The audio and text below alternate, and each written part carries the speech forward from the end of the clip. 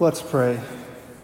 Heavenly Father, as we gather here, we ask for an outpouring of your Holy Spirit to remove all distractions from our hearts and help us focus on what we are doing right now, which is the most important thing we will do all week. Please, Lord Jesus, remove all the darkness, all the distractions, so that we may encounter your Son in a life-changing way and share him with others. We make all these prayers to the intercession of Our Lady as we pray. Hail Mary, full of grace, the Lord is with thee. Blessed art thou among women, and blessed is the fruit of thy womb, Jesus. Holy Mary, Mother of God, pray for us sinners, now and at the hour of our death. Amen. On Thursday, I had the opportunity to drive to Dubuque, Iowa, and for those of you who have gotten to know me over the past year and a half, you know that I have some family there, and my brother and sister-in-law and two of my nephews and one of my nieces lives there.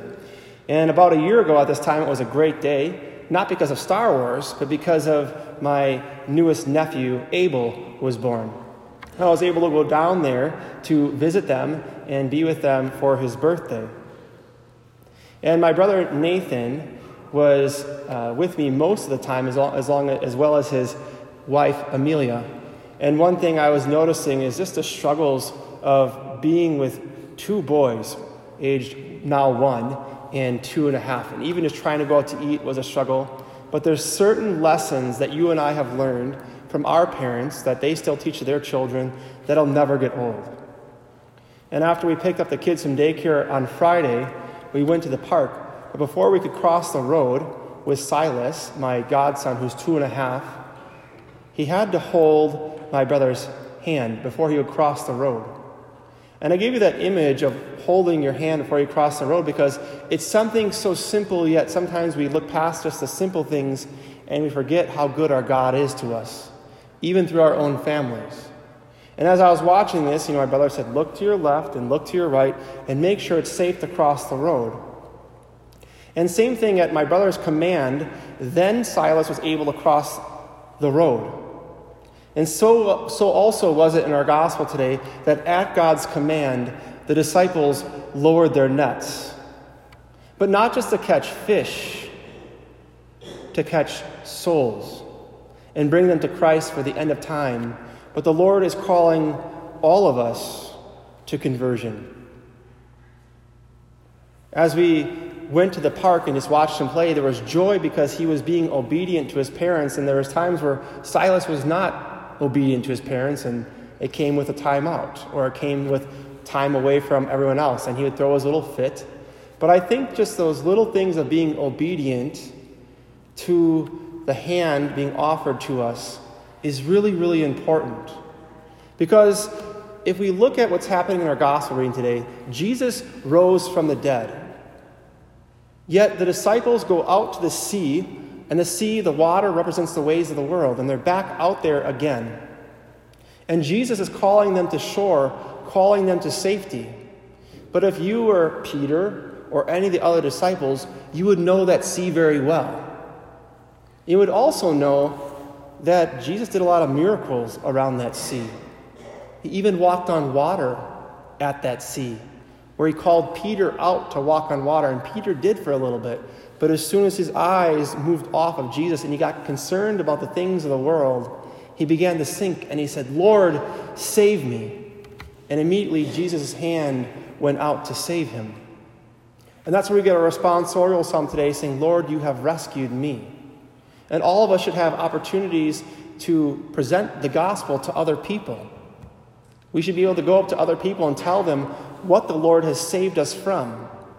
Because if the Lord has not saved us from anything, then we don't need a Savior.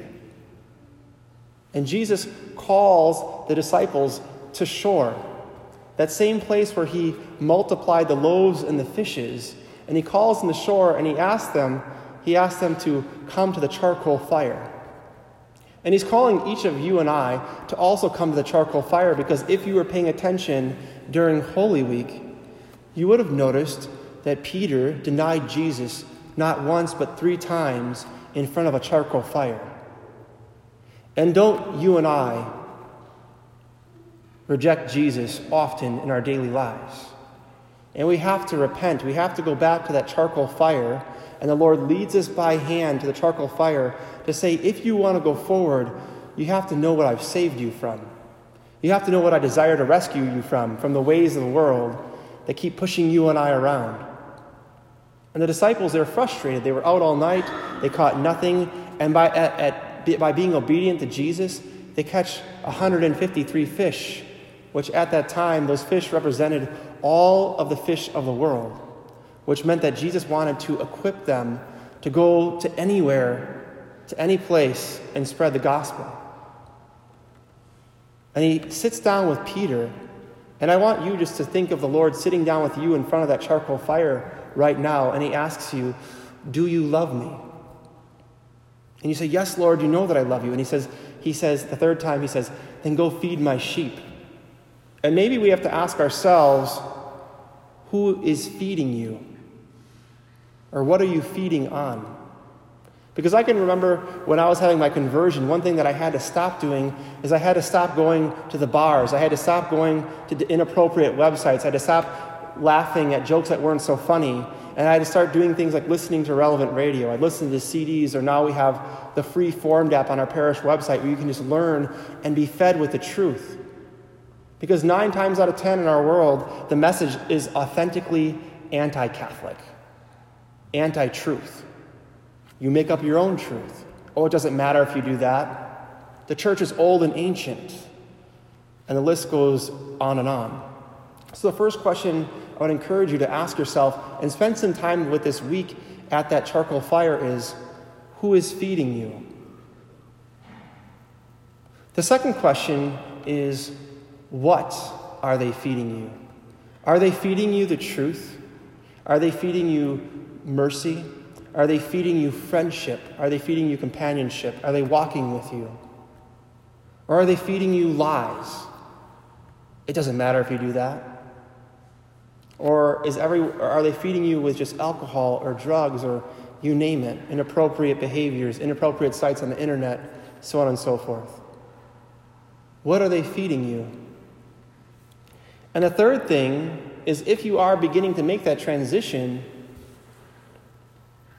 are you responding by feeding others in return?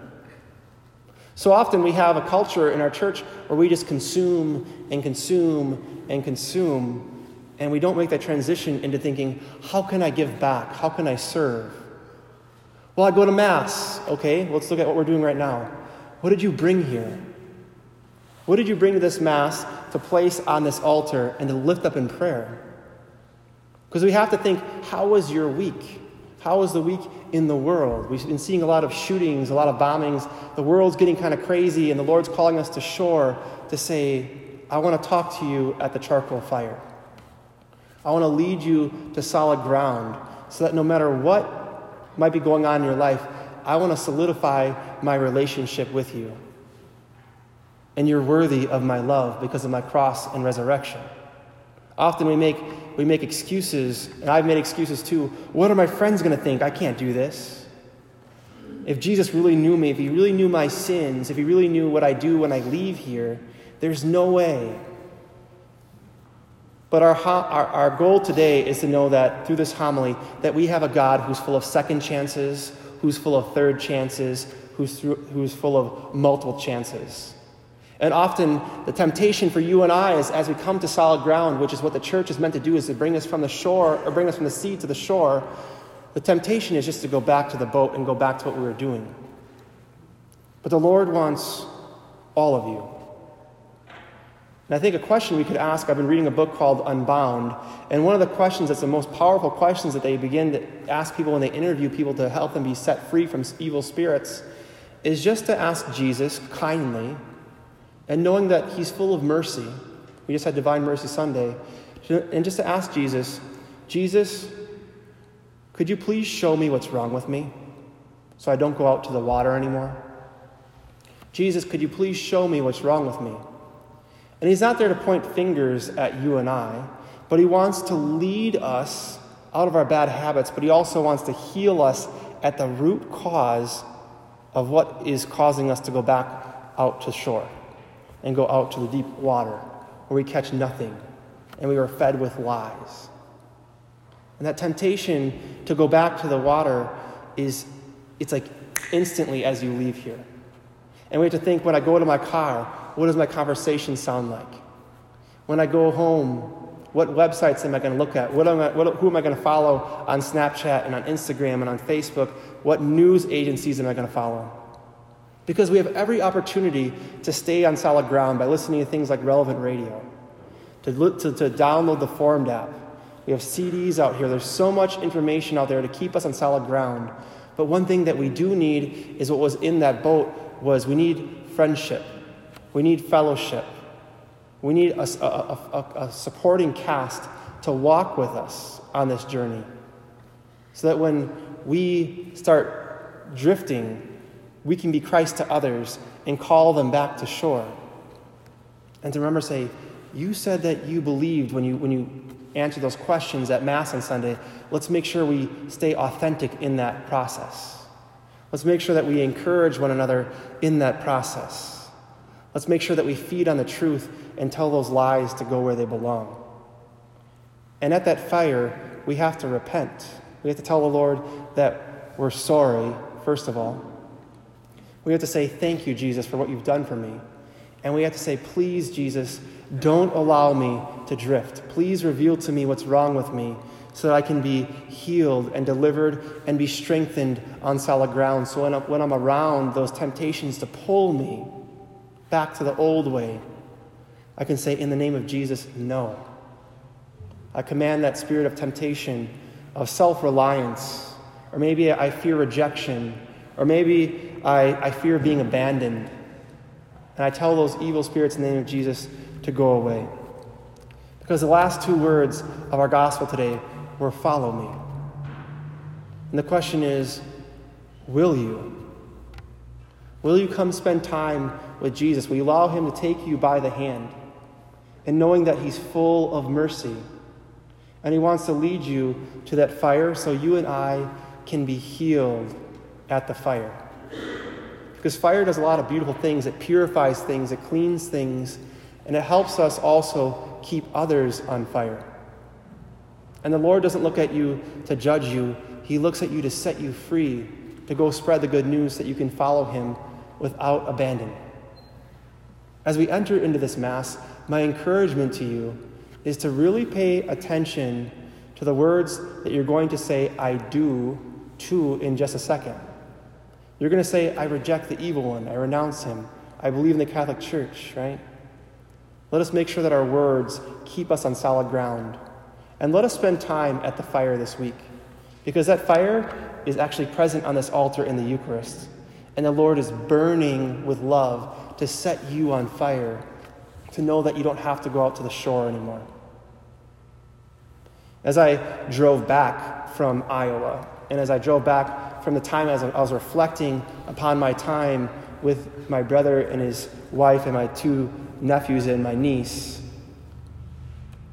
I said, I can either be a total hypocrite right now, or I can just open my hand and let the Lord lead me. So my encouragement is just have an open hand and don't have a closed fist. And just listen to the Lord's promptings where to lower your nets and where he calls you to shore. Because the Lord wants you to be at peace, and he wants you to know that he is a God of second chances, of third chances, of infinite chances. Let us not give up on this hope that our Lord offers us this day.